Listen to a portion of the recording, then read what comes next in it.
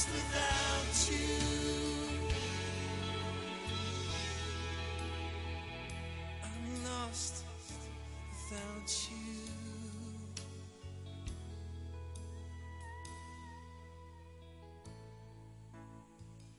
This is the air I breathe. This is the air I breathe.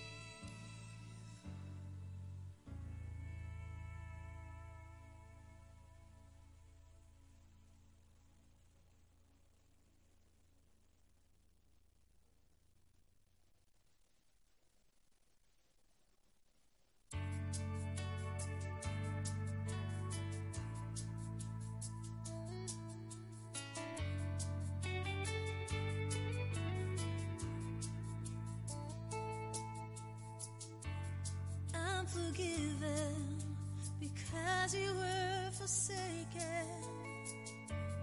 I'm accepted. You were condemned. I'm alive and well. Your spirit is within me because you died and rose again. Amazing love, how can it be that you, my King, would die for me? Amazing love, I know it's true. It's my joy to honor you in all I do. I honor you. I'm forgiven because you were forsaken. I'm accepted. You were condemned. I'm alive and well. Your spirit is within me because you died and rose again. Amazing love, how can it be that you, my King, would die for me? Amazing love, I know it's true. It's my joy to honor you in all I do. I honor you. You are my King. You are my King. Jesus, you are my King. Jesus, you are my King. Amazing love, how can it be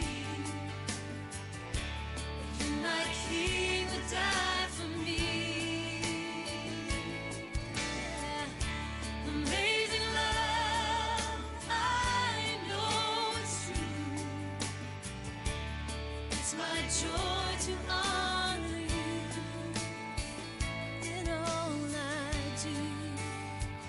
I honor you in all I do. I honor you.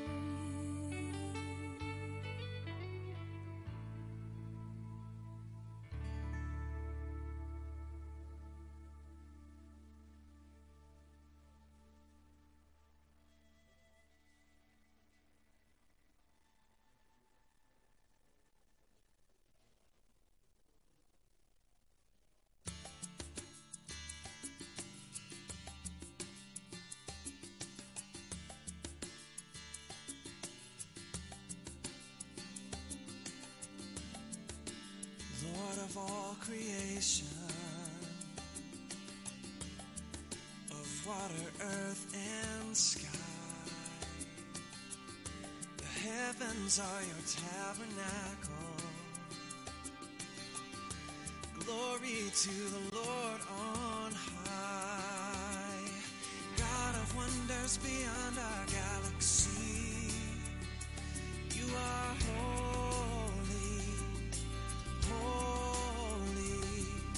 The universe declares your majesty.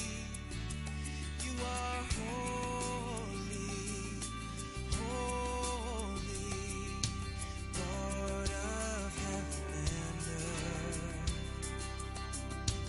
Lord of heaven and earth.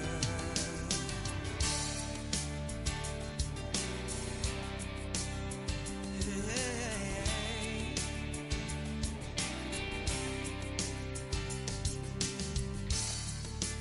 Early in the morning,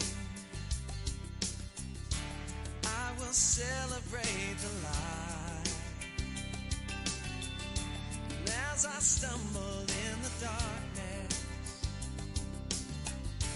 I will call your name by night. God of wonders beyond our galaxy, you are holy, holy. The universe declares your majesty.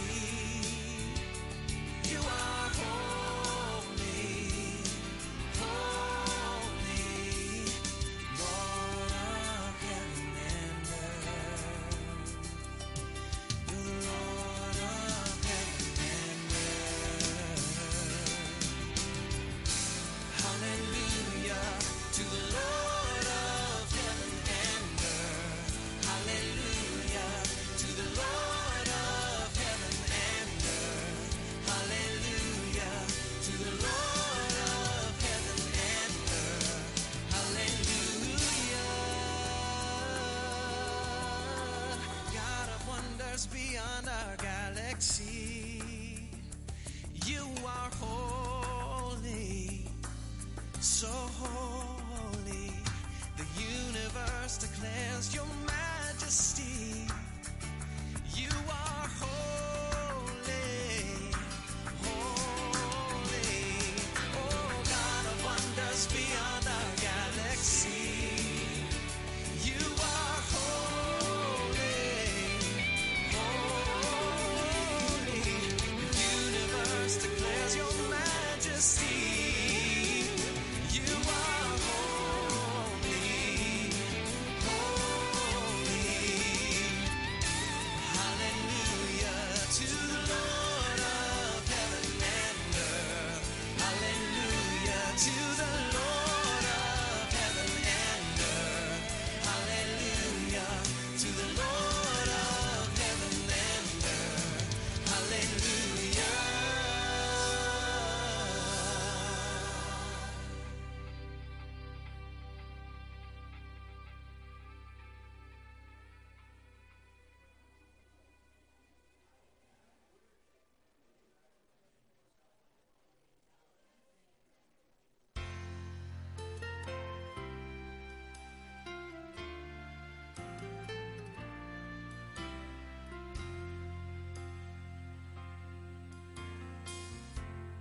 You are my strength when I am weak.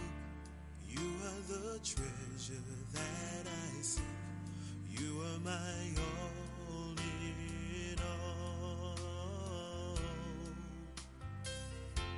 Seeking you as a precious jewel, Lord, to give up I'd be a fool. You are my all in all.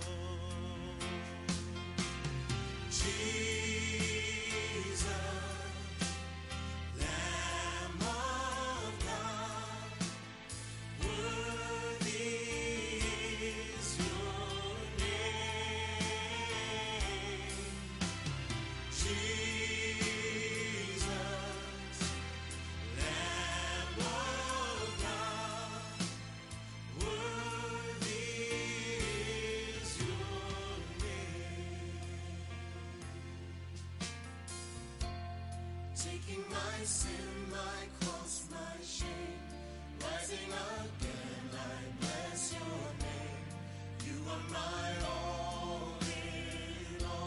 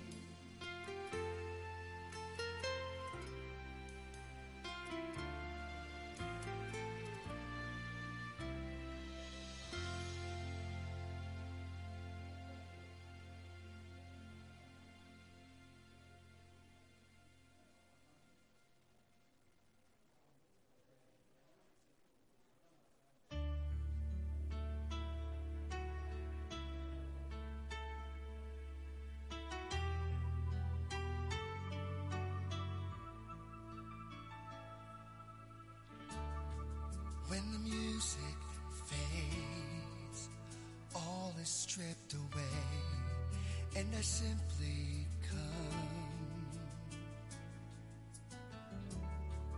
longing just to bring something that's of worth that will bless your heart.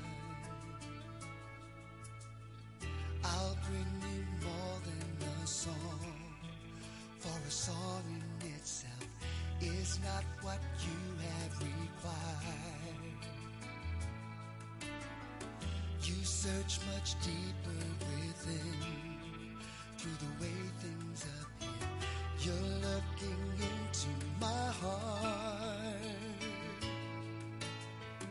I'm coming back to the heart of worship, and it's all about you.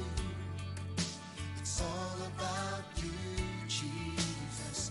I'm sorry, Lord, for the thing I made it. When it's all about you, it's all about you, Jesus.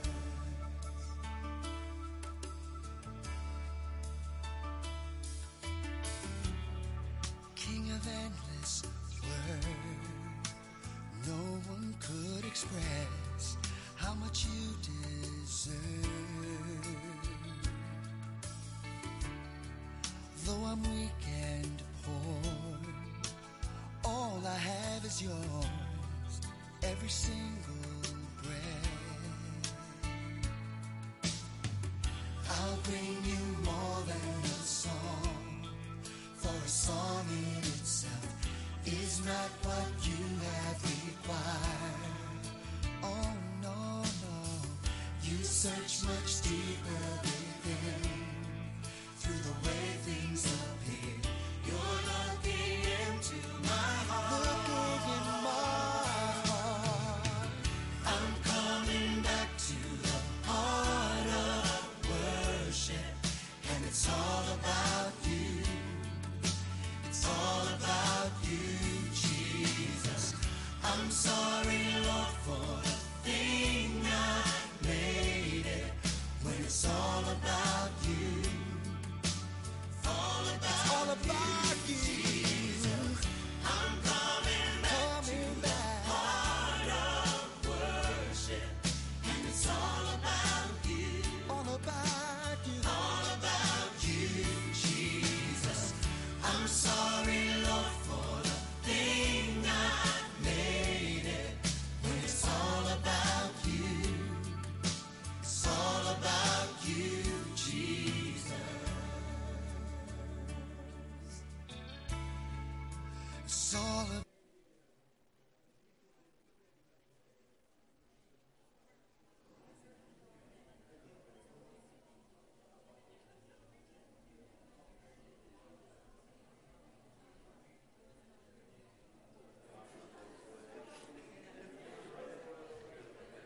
Well, good morning to you.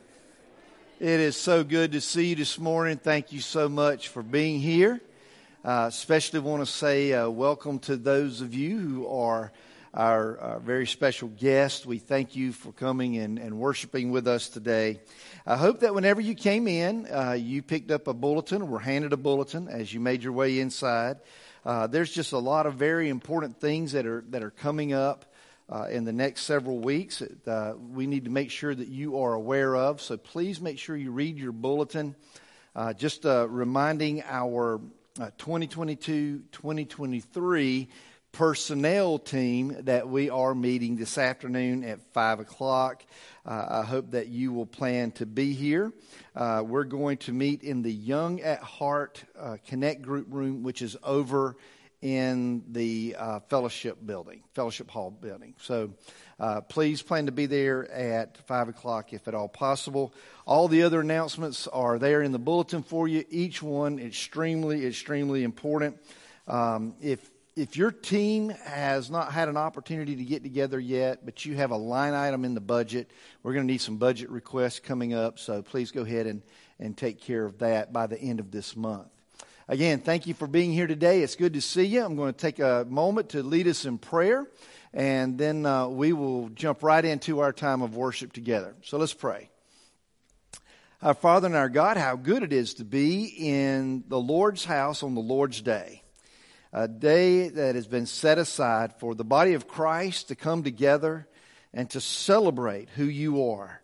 You are the God of all creation. You are the sustainer of life, the giver of life. We thank you that, Lord Jesus, you are our Savior, our Messiah, that you are our deliverer. And today we come to celebrate who you are. We thank you that you have given us this place and this time to come together. And Lord, we know that there are many in our church, there's many in our community that are hurting and struggling, those who are dealing with illnesses, others who are grieving the loss of loved ones. And Lord, we just lift all of these cares up to you this morning, knowing that you already know all about them, and that you are intimately aware of every need that is in this community and in this church. And Lord, today we lift these up to you. We pray, Lord, that as we go through our time of worship together, through our singing, through our study of your word, through our time of fellowship, that, Lord, we just pray that your presence would just overwhelm this place. That you, Lord, would stand among us, that we may know beyond a shadow of a doubt that we are in the presence of our Creator. And we pray, oh God, that as we do so, that you show us our true self. Lord, that you open our eyes where we may be blinded. Lord, that you give us understanding in those areas where we struggle to understand. That when we leave here today, that we will have been transformed. That we will have been made more into the image of our Savior Jesus than we were when we entered in. Have your perfect will, have your perfect way, is our prayer in Jesus' name. Amen. Well, good morning. I'm going to invite you to stand as we sing about that victory that we have in Jesus.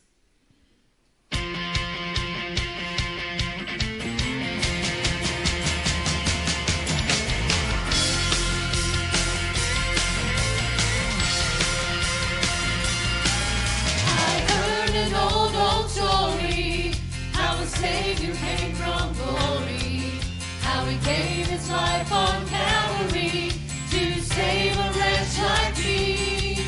I heard about His groaning, of His precious blood atoning. Then I repented of my sins and won the victory. Oh, victory in Jesus, my Savior. He sought me and bought me with His redeeming blood. He loved me ere I knew Him, and all my love is to Him. He plunged me to victory beneath the cleansing flood.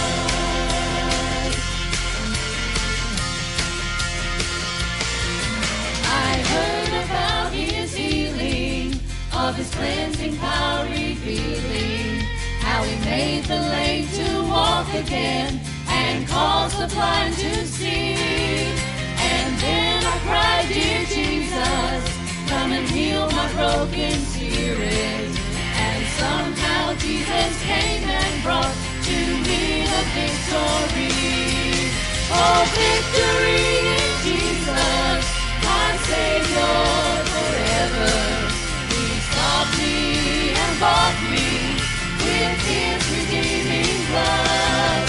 He loved me ere I knew Him, and all my love is to Him. He plunged me to victory beneath the cleansing blood.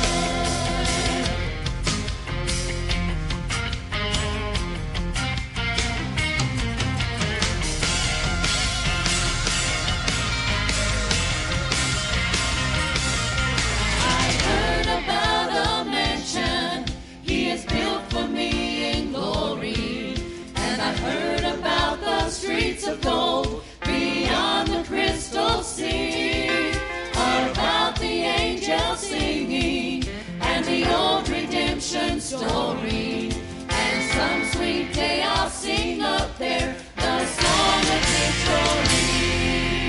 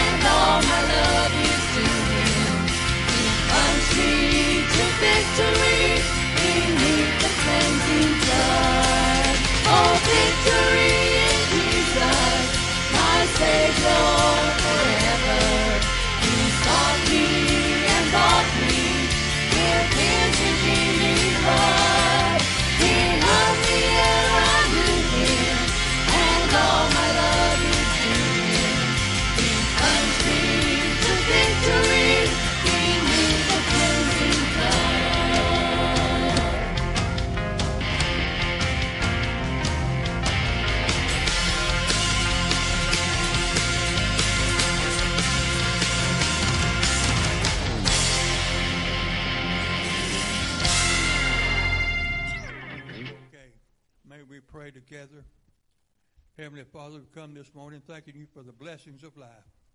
And we thank you for the blessings that have been offered to this church today. We ask you to bless us, lead us, guide and direct us. For we pray in the sweet, sweet name of Jesus. Amen.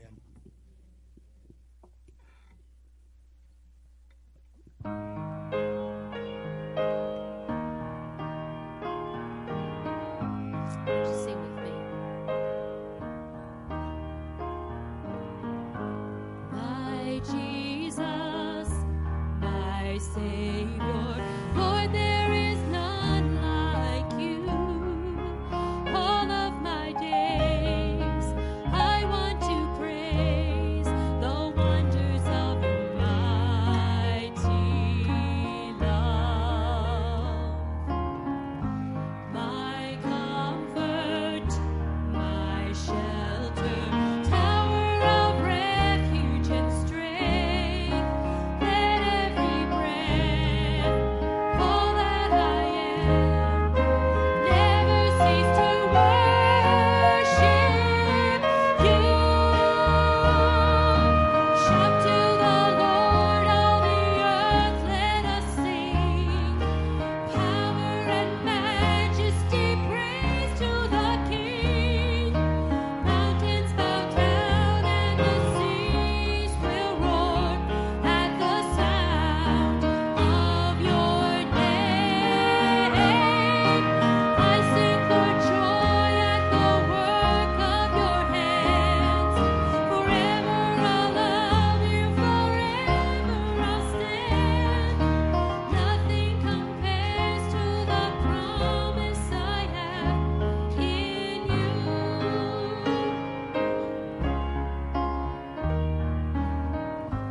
My Jesus, my Savior, Lord, there is none like you. All of my days, I want to praise the wonders of your mighty love. My comfort, my shelter, tower of refuge and strength. Let every breath, all that I am, never cease to worship you. Shout to the Lord, all the earth, let us sing. Power and majesty, praise to the King. Mountains bow down and the seas will roar at the sound of your name. I sing for joy at the work of your hands. Forever I'll love you, forever I'll stand. Nothing compares to the promise I have in you.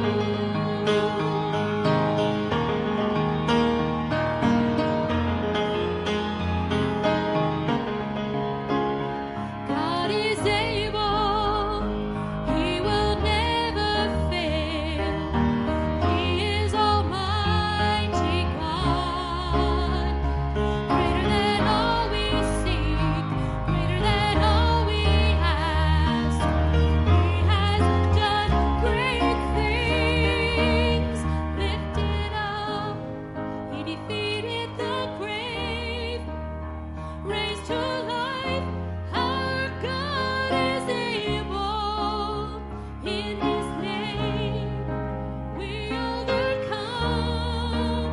For the Lord our God is able.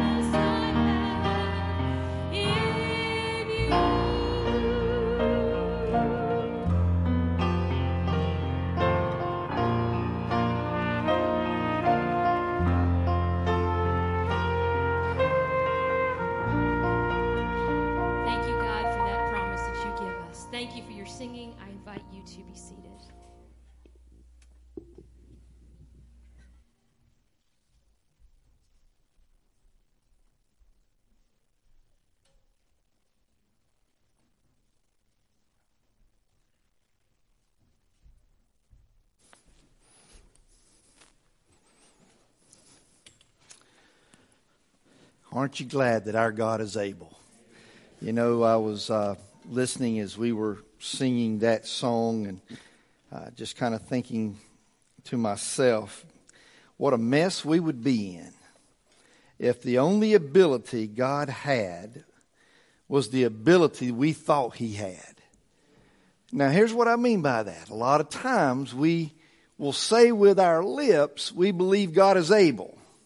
But then in our actions and in our faith, we say something different. So I'm glad His ability far exceeds my understanding of His ability. Today we're going to be in the book of Hebrews, chapter number 3. Hebrews chapter number 3. As we continue to look at the series that we've entitled Me to We. And what we're discussing and what we're looking at in Scripture throughout this series is how God doesn't want His born-again child to be a lone ranger, to try to do it on their own, to try to make things work on their own. That was never the intention that God had for His children, for His church. He always intended for us to be a body. And a body is made up of many parts and of many members that are united together to serve together for the benefit of the body, and especially the head of that body, which is the Lord Jesus Christ. And that is the church. Unfortunately, we live in a day and a time where so many people are trying to make their Christian life work and work out their Christian calling, but they're trying to do it isolated from the rest of the body of Christ. And they wonder why they struggle. They wonder why that they are ineffective in what they're trying to do. They can't quite understand why that they are trying so hard to pursue God's calling on their life, but they're not getting anywhere. And it's because so many times they've isolated themselves and they are not participating in the body of Christ. We're talking about biblical community. It's when the body of Christ comes together. Now today I want us to look at what that looks like in practice. And we see a part of that in Hebrews chapter 3. And we're going to read just verses 12 and 13 together this morning. So I hope that you'll follow along with me in your translation of Scriptures. Here's what the Bible says in Hebrews chapter 3. Take care, brethren, that there not be in any one of you an evil, unbelieving heart that falls away from the living God. But encourage one another day after day, as long as it is still called today, so that none of you will be hardened by the deceitfulness of sin. Let's take just a moment to pray together. Father, again, thank you for your word that is living. It is truth. We thank you, oh God, that we can study these words. We can allow these words, Lord, to govern and guide our lives, knowing that when we do that, we will always be found in your will. Because your word will never lead us astray. Your word will never deceive us. Your word will never take us in the wrong direction. So, Lord, today as we study your word, we pray that the living word, the Lord Jesus Christ, speak to our hearts and ingrain these words upon our life, that when we walk out of here today, we will have been encountered by the Word of God and changed by the Word of God, and that it is your Word that will be alive in us. And I pray, God, that as your Word is fulfilling its purpose this morning in our midst, that our hearts will be open toward you. That, Lord, we'll hear your voice, we'll feel your touch, we'll understand, Lord, those areas in our life where correction is needed. That, Lord, we'll understand those areas in our life where encouragement is needed. And that we'll walk out of here, Lord, having been transformed. So may your word do its perfect work in our life today is our humble prayer in Jesus' name. Amen. Biblical community. It's not a word or words or phrase we talk about a lot, but it is a phrase that seems to be popular in today's theological circles and theological arena. But biblical community is found when believers, born again, saved by grace, believers live in harmony with one another. And they do so in order to strengthen each other and build the body of Christ and bring glory to the God who is the head of the church. Now let me put it just a little bit different way, if you don't mind, so that it's more in today's vernacular.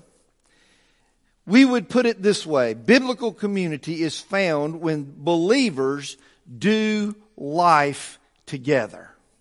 They do life together. They're not isolated. They're working in unison with one another to make the body of Christ stronger. And this not only takes place on Sunday mornings from 11 until 12. It's not just an exercise that we participate in during the Connect Group hour together. It is a 7-day-a-week, 24-hour-a-day responsibility that we have as believers. In what's referred to as his high priestly prayer, found in John chapter 17, Jesus is praying, and he begins to pray that his followers, all those who place their faith and trust in him, that his followers would live in community together. Part of that prayer reads like this in chapter 17, verse 20 and 21. Jesus says, I'm not asking on behalf of these alone, talking about the disciples that are there with him at that moment.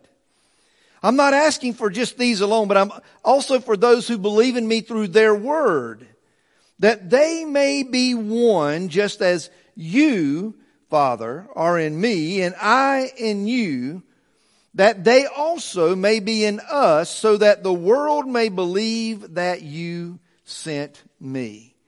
So Jesus, when he is praying in his high priestly prayer, prays for you and he prays for me.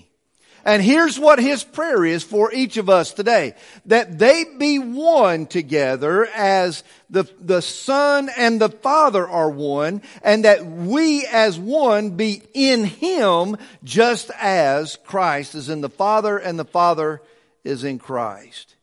He's talking about that intimacy, that unity, that coherency that only can be found in the body of Christ. It is that practice of community that within the church and within the groups of churches and groups of believers. Among all of the followers of Jesus, it is that practice of community that gives proof to the world around us that we truly are children of God. Now here's what I mean by that, and it doesn't matter what organization you may look into and how good that organization may be, or how much good they may do in the world. Even within the very best of organizations in the world, there is conflict. Even in the very best. And here's what Jesus is praying. I don't want my body, my church, to be just another organization. I don't want it just to be another entity that's doing good in the world. I want my body to be one together, that they are united together in such a way that the world knows there is something different about the church from every other place. Because they are together. They may not always see eye to eye on every aspect, but even in the areas where they see differently, even in the areas where they think differently, even in the areas where they have different perspectives, they still love each other and work together as one. He says when that happens, here's what the world around us is going to understand. Jesus really does make a difference. Because the difference between the body of Christ, the church, and any other organization within the world, the difference is Jesus. He's the difference. It's not just a difference in motto or a difference in mission or a difference in taglines. It's a difference that can only be made in Jesus. So what I want to do today is I want us to look at two primary ways that we can practice biblical community with other believers. The first thing I want us to notice is in chapter 3, verse 12. We read it again because the writer of Hebrews, under the inspiration of the Holy Spirit, says, "Take care, brethren, that there not be in any one of you an evil, unbelieving heart that falls away from the living God." So here's what we understand is that biblical community begins with the practice of personal accountability. It begins with personal accountability. There's a truth that I want to make sure you understand. It doesn't matter whether you have been a child of God and saved by grace for most of your life, or whether this is something recently that has transpired in your life. The truth is, every one of us as believers, we're going to stand before God one day. Now, we will not have to give an account of our sin that has been paid for on the cross. It has been satisfied. The wrath of God against our sin has been satisfied by the blood of Jesus. It is taken care of. We will not have to answer for sin, but we still will have to answer. We will answer for our faithfulness as servants of God. Over and over again in Scripture, we find that theme, especially in the New Testament, as Jesus is talking about the master that leaves but gives to his servants certain talents to manage while he's gone. And then when he comes back, he holds them accountable for the talents that he gave them. He holds them accountable for their faithfulness. You and I will have to answer as children of God, born again, saved by grace. Thank God I won't have to answer for my sin. But I will have to answer for my service and my faithfulness. We have seen up to this point, it's been made repeatedly so far, that we cannot live in unity with other followers of Jesus if we aren't living in unity with God first. We must first align our life with our Heavenly Father. We must first align our life with the indwelling of the Holy Spirit that guides us. We must first make sure that we are walking in step and in unity with God the Father. Because that's the first step to being unified with our brothers and sisters in Christ. It's the way we ensure that each one of us is in right relationship with God. When we are in right relationship with God, it makes it possible for us to live in right relationship with each other. That's the way we find ourselves in unity. We have to get right with God first. We have to make sure that we are in good standing with God, that we have not allowed sin to creep into our life and rob us of our fellowship with God. We can't fellowship with each other until we fellowship with God first.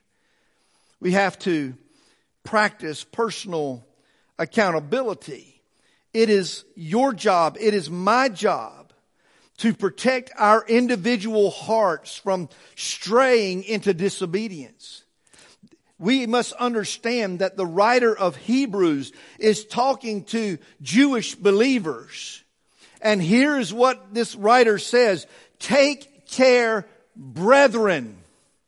He's not talking to the heathen. He's not talking to the pagan. He's not talking to the unregenerated and the unsaved. He's talking to you, and He's talking to me as followers of the Lord Jesus Christ, born again, saved by grace. He's talking to us, and He's saying, we need to beware, take care. Our job is to be alert. That phrase, take care, it means to be alert, to watch, to be keenly aware, to be on guard. But aware of what? On guard for what? To be alert to what? He answers that for us. Lest in any one of you be an evil, unbelieving heart. So how can that happen? How could that happen? I'm saved. How can I have an evil, unbelieving heart if I'm saved? I mean, if I'm truly born again, how can I have that? You see, here's what He's telling us is that unconfessed sin can creep into our life. And as we allow it to stay there, and we are not taking accountability before God for our sin, we're not owning it, we're not confessing it, we're not coming to Jesus with it and pleading His blood over it. When we just allow it to stay there, it begins to lead our hearts astray. It begins to lure us away. He's not talking about losing your salvation. He's talking about us losing our fellowship, our oneness, our intimacy with God. Beware lest something creeps into your life that begins to turn your heart more toward evil, more toward unbelieving, and you begin to fall away from the living God. You see, He's telling us that we're still vulnerable. Yes, we're saved by grace. Yes, we are eternally saved, and we cannot lose our salvation. But here's what He says. You can lose your fellowship. You can lose your fellowship with God. Our hearts will become cold when we allow that unconfessed sin in our life. Our hearts start growing cold toward the work of the Holy Spirit. And as our hearts begin to grow cool and cold toward the work of the Holy Spirit, we begin to draw back from God. When here's what He's saying to us. I want you to come to me with repentance. I want you to be drawn to me in that heart that's broken over your sinfulness and that unfaithfulness. I want your heart to be drawn to me so that we can be reunited in that forgiveness. Here's what the Bible says. If we confess our sin, talking about believers now, He is faithful and He is just to forgive us and cleanse us from all unrighteousness. That's the heart and the desire of God. He doesn't want the unity that we have with Him to be broken. That's personal accountability. Baptists like to call this backsliding. That's what we call it, backsliding. Now, I don't know where that term came from. I really don't, but I don't have a problem acknowledging that it sounds good, and I guess technically we can call it as such. Paul warned Timothy in 1 Timothy chapter 4 saying, but the Spirit explicitly says that in latter times some will fall away from the faith, paying attention to deceitful spirits and teachings of demons by means of hypocrisy of liars, seared in their own conscience as with a branding iron. He says there's coming a time, and we are in such a time, when even the believers who know truth will begin to fall away from the faith. There's a passage of Scripture that talks about believers that are embarrassed at the return of Christ. Why would a believer be embarrassed when Jesus returns? Isn't that what we all want? Isn't that what we're all looking forward to? It's for the return of Christ and the end of this age where evil runs amok and destroys lives and destroys families and tears hearts apart and lives apart and marriages apart. Isn't that what we want? Why would we be embarrassed? Because we were found lacking fellowship with God when Jesus returns. We'll have to stand before Him one day. And wouldn't it be sad for us to do so, knowing that we've been unfaithful to the very one who gave His life for us, the very one who purchased on our behalf the entrance into heaven, the one who by His very life and blood and through His death gave to each of us an opportunity to escape the eternal horrors of hell. And then one day we have to stand before Him embarrassed because we allowed our heart to fall away. We became unfaithful in our practice of accountability. You see, folks, we live in an age now where people tell you you're not accountable to anybody but yourself. But I got bad news for you. We're all accountable to God. And we all will stand before Him, and we all will give an account one day. The unbeliever will stand before God and have to give an account for his sin because he's refused the very blood that was shed for his sin. He's refused to receive that free gift of eternal life and salvation. They'll have to answer for their sin. They will give an account for their sin. But you know what? As believers, we've got to give an account too. But our account will be for our faithfulness and our service. Believers are to protect their hearts and practice personal accountability to God for the sin that enters into our lives. We are personally accountable. I can hear it now because I know how we as human beings are. In fact, we've been that way since the fall of man. Always looking for someone else to blame for our faults and failures. In fact, if you go all the way back to the book of Genesis, when God holds Adam accountable, what does He do? It was that woman you gave me. I know you want to blame me, God. I know you think I'm the guilty one. She made me do it. Is that right? See, that's the way we as human beings operate. But when we stand before God on our day of judgment as believers, we can't stand and point at somebody and say, well, it's their fault. It's their fault. It's Hollywood's fault. They're the ones who made those movies that I went to see. It's that artist's fault. They're the ones who recorded that song that I used to listen to. It's the programmer's fault. They're the ones who put that on TV that I watched. God, it's your fault. You're the one who put the ocean and the mountains on the same state. It's your fault. We are accountable to God for our heart. And if we're going to practice biblical community, we've got to be right with God before we can be right with each other. And that begins with practicing personal accountability. But there's a second thing. Community of believers, this community of oneness, this me to we benefits from the practice of corporate responsibility. Now, there is a wordy dirt if there ever was one. Corporate responsibility. Look at verse 13, will you? In verse 12, he's talking to the individual believer. You need to take care of your heart. But then look what he says in verse 13. But now encourage one another day after day, as long as it's still called today, so that none of you will be hardened by the deceitfulness of sin. Now he goes from looking at the individual to looking at the body of Christ.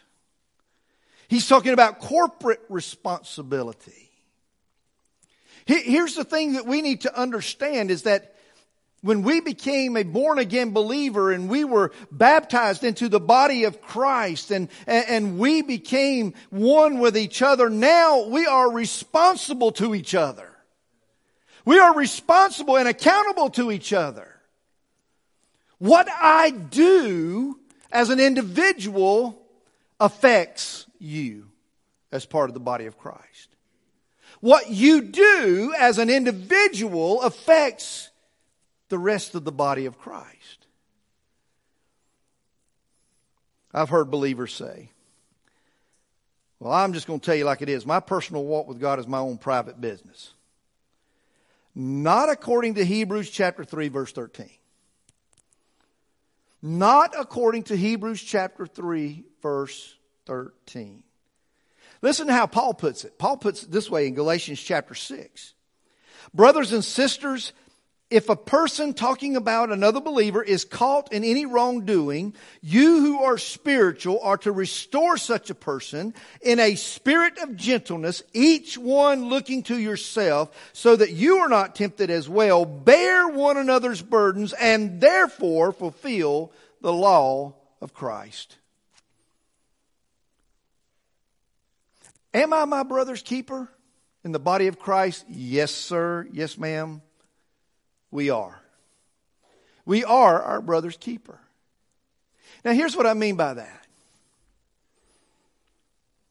If my right leg decided it did not want to be accountable to the rest of the body, it was going to do what it wanted to do, and it was its own business,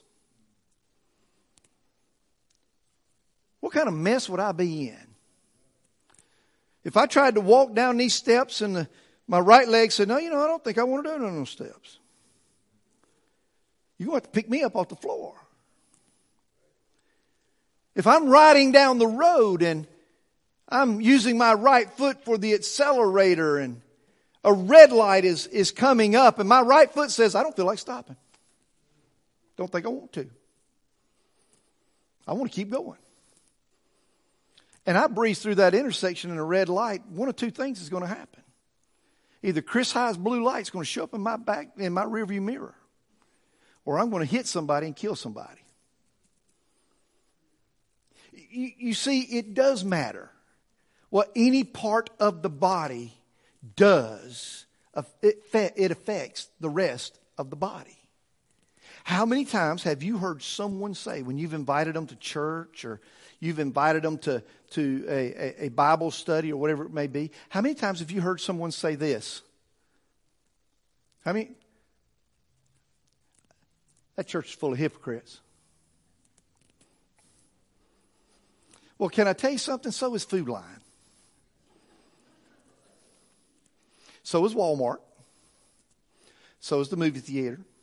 So is the restaurant. Because on any given day, they're full of hypocrites. You know why? I shave with a hypocrite.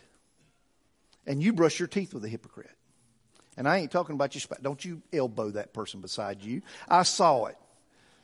You can't hide it. That's the good thing about being this tall. I can see what you're doing. Don't you elbow that person beside of you. We all share a mirror with a hypocrite.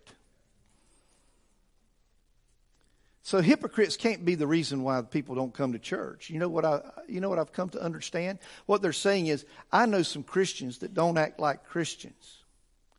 And so therefore, I don't want to be a part of that kind of body. I know some right legs that don't act like they're part of the body. and if that's the way what it means to be a part of that body, then I don't need to be a part of that body. What we do affects one another. Now listen, as believers, we are not each other's judge. Did you hear what I just said? Don't walk out of here wearing that sash that says, I am now the judge of the church. That's not what I'm not saying that.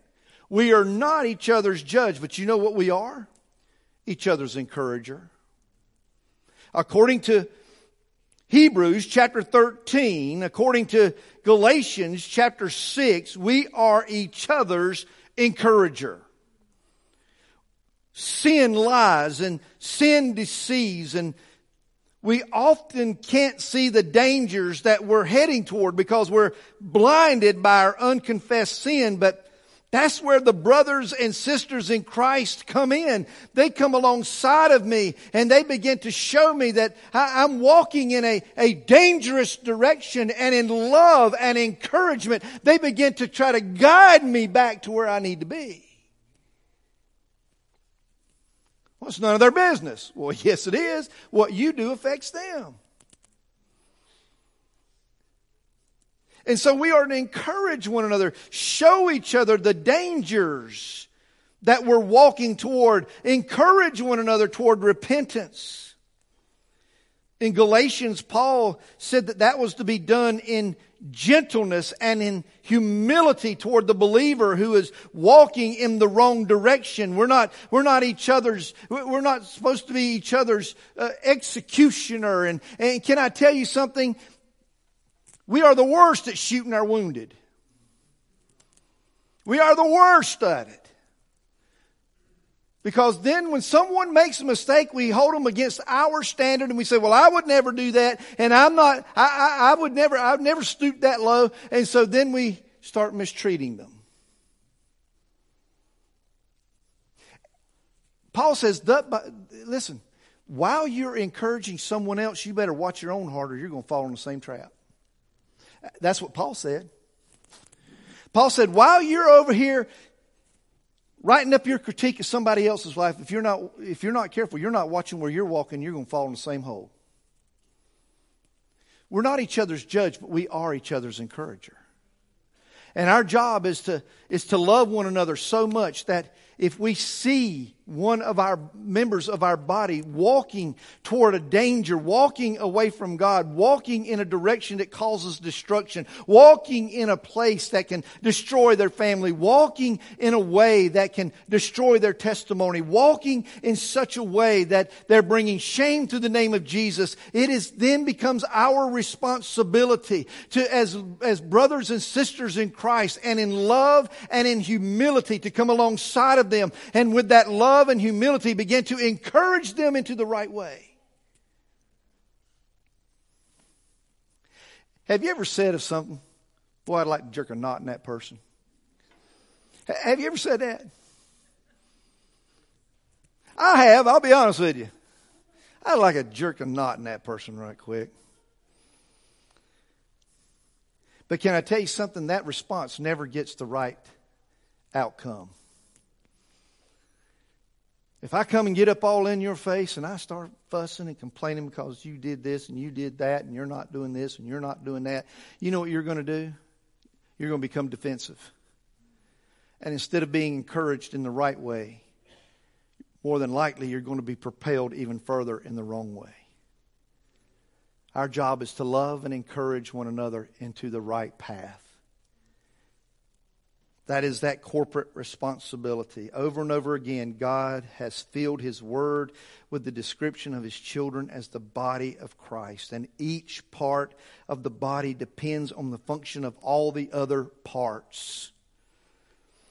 And our picture of a body is where we find that corporate responsibility to one another, because my function depends on your function, and your function depends on my function. And the people on this side of the church, their function depends on the people on this side of the church functioning, and vice versa. And the people at First Baptist, the body of Christ that assembles here, we depend on the function of the church down the street. And the church down the street depends on the function of this body, and we're so intertwined together. My spiritual well-being and your spiritual well-being are intertwined with one another. And as we keep our heart, that personal accountability, as we keep our heart from being hardened by unconfessed sin, we're to serve as an encourager to our fellow believers for them to keep their heart unhardened by unconfessed sin. So real, authentic, biblical community. It begins with the practice of personal accountability. Tommy is accountable for Tommy. I can blame you if I want to, but guess what? God won't listen to it. You can blame me if you want to, but God ain't going to listen to it. You can blame each other if you want to. God ain't going to listen to it. Because I'm accountable for me and you're accountable for you.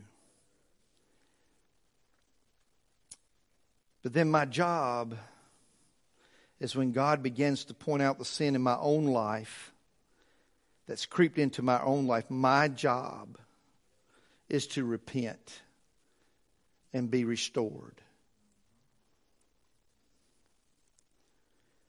Real, authentic, biblical community benefits all of us when we practice corporate responsibility. Not being each other's judge, but being each other's encourager. So here's the way I want to close our time together. We're going to get ready to sing here in just a moment. I want to ask you a very personal question. Are you, sir, are you, ma'am, practicing personal accountability to God? He's holding you accountable whether you're practicing it or not. But are you, sir, are you, ma'am, practicing personal accountability? Are you keeping a short account with God? Are you making sure that as God reveals unconfessed sin, you're repenting of it at that moment? Because we can't encourage each other if we aren't right with God ourselves. The second thing, are you allowing the rest of the body of Christ to practice corporate responsibility toward you? Or when someone comes to you and begins to encourage you in the right direction, do you get defensive and mad and if they don't like the way I'm doing things, I'll just go somewhere else? Well, guess what? If they're practicing corporate responsibility, you're going to get tagged there too. Here's the problem. When our heart is the problem, no matter where we go, we take the problem with us. Right? So are you allowing others in the body of Christ in humility and in gentleness to hold you responsible for how you live? In just a moment, we're going to stand, we'll sing, and this altar is always open to you if you choose to come and to kneel. You're always welcome here. It's a place where we can come and bow. But here's the beautiful thing. Can I tell you something? The Holy Spirit of God doesn't need an altar to hear your voice. He can hear you right where you are.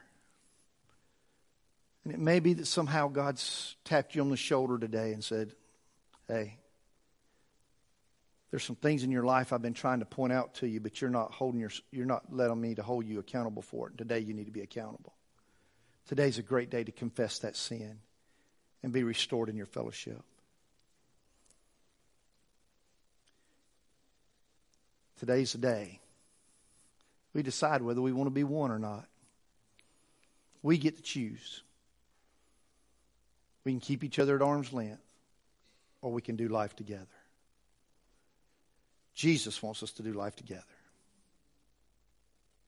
Father, I thank you that your desire for us and your design for us as your followers, as the believers, as born-again Christians, that your design for us is to live an intimate relationship with you. And Lord, your word is very clear that involves us having to hold ourselves accountable to you. That, Lord, we understand that our sin is our sin. That our disobedience is our disobedience. And we have to own it. And Lord, I pray that in those moments when the Holy Spirit of God that indwells every believer begins to uncover and reveal and shine the light of truth on those areas of our life where we're walking in disobedience, that, Lord, in that very moment that we will hold ourselves accountable by running to the cross. And with a heart of repentance and humility, fall at the feet of the one who cleanses us from all unrighteousness.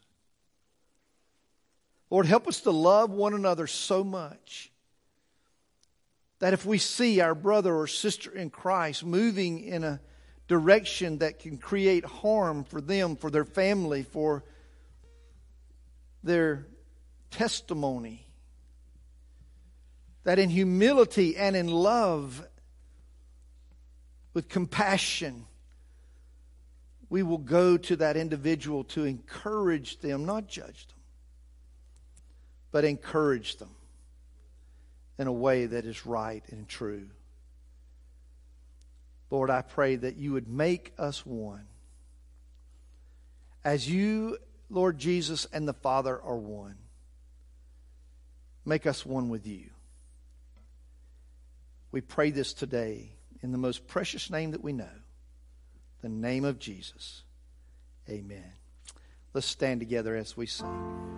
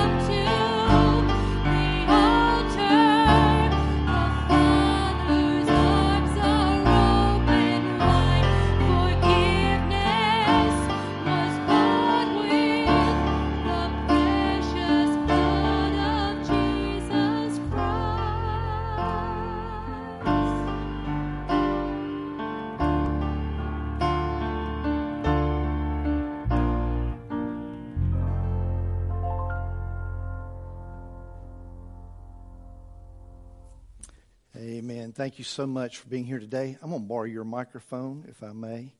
We're going to keep this one on, if that's okay, brother. Okay.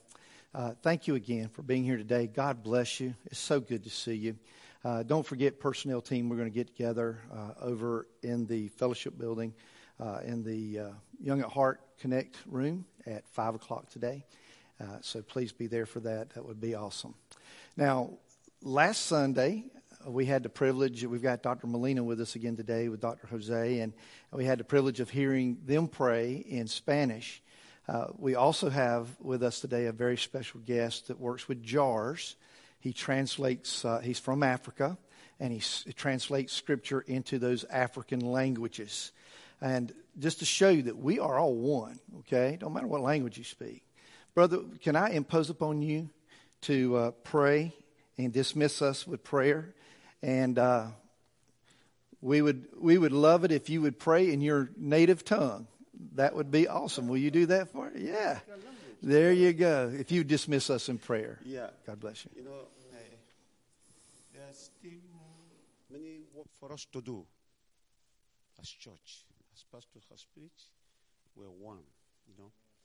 So today, just a few days ago, in the JARS, they have a celebration of more than 30 New Testament from different countries, not only different continents, not only Africa, but between those New Testament, there was the one Fadambo. That's my native, my mother tongues. Mm-hmm. So I am a pastor. For years, since 1990, God called me to be a pastor in the church. But I feel that there are people that nobody understand good Spanish. I'm a Spanish speaker. So God touched my heart to help to have this New Testament. It's printed already. We need your prayer to take it to Africa. I live in Spain, a pastoral church in Spain, but to take it in Africa, and so that those people can have their own Bible.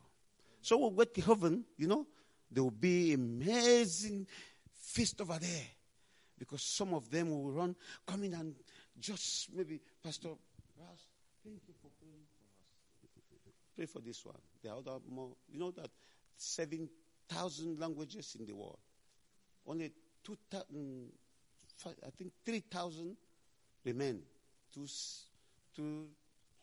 700, right? Yeah. Pray for us. Pray for those languages so they can have the word of God in their own mother tongue. Okay? Thank you, Pastor. Thank you. Okay, in my language. Okay, yeah. Pamet, na change nganji. Você na change nganji mas kuna chantudo. Se hoje sebo legem person tu geze sai. Sebo da no follow show khamim. Pa fabo lo tu vesh khabedench. Sem da bodes paga. Geze sai ku pa jidel Pastor Rose.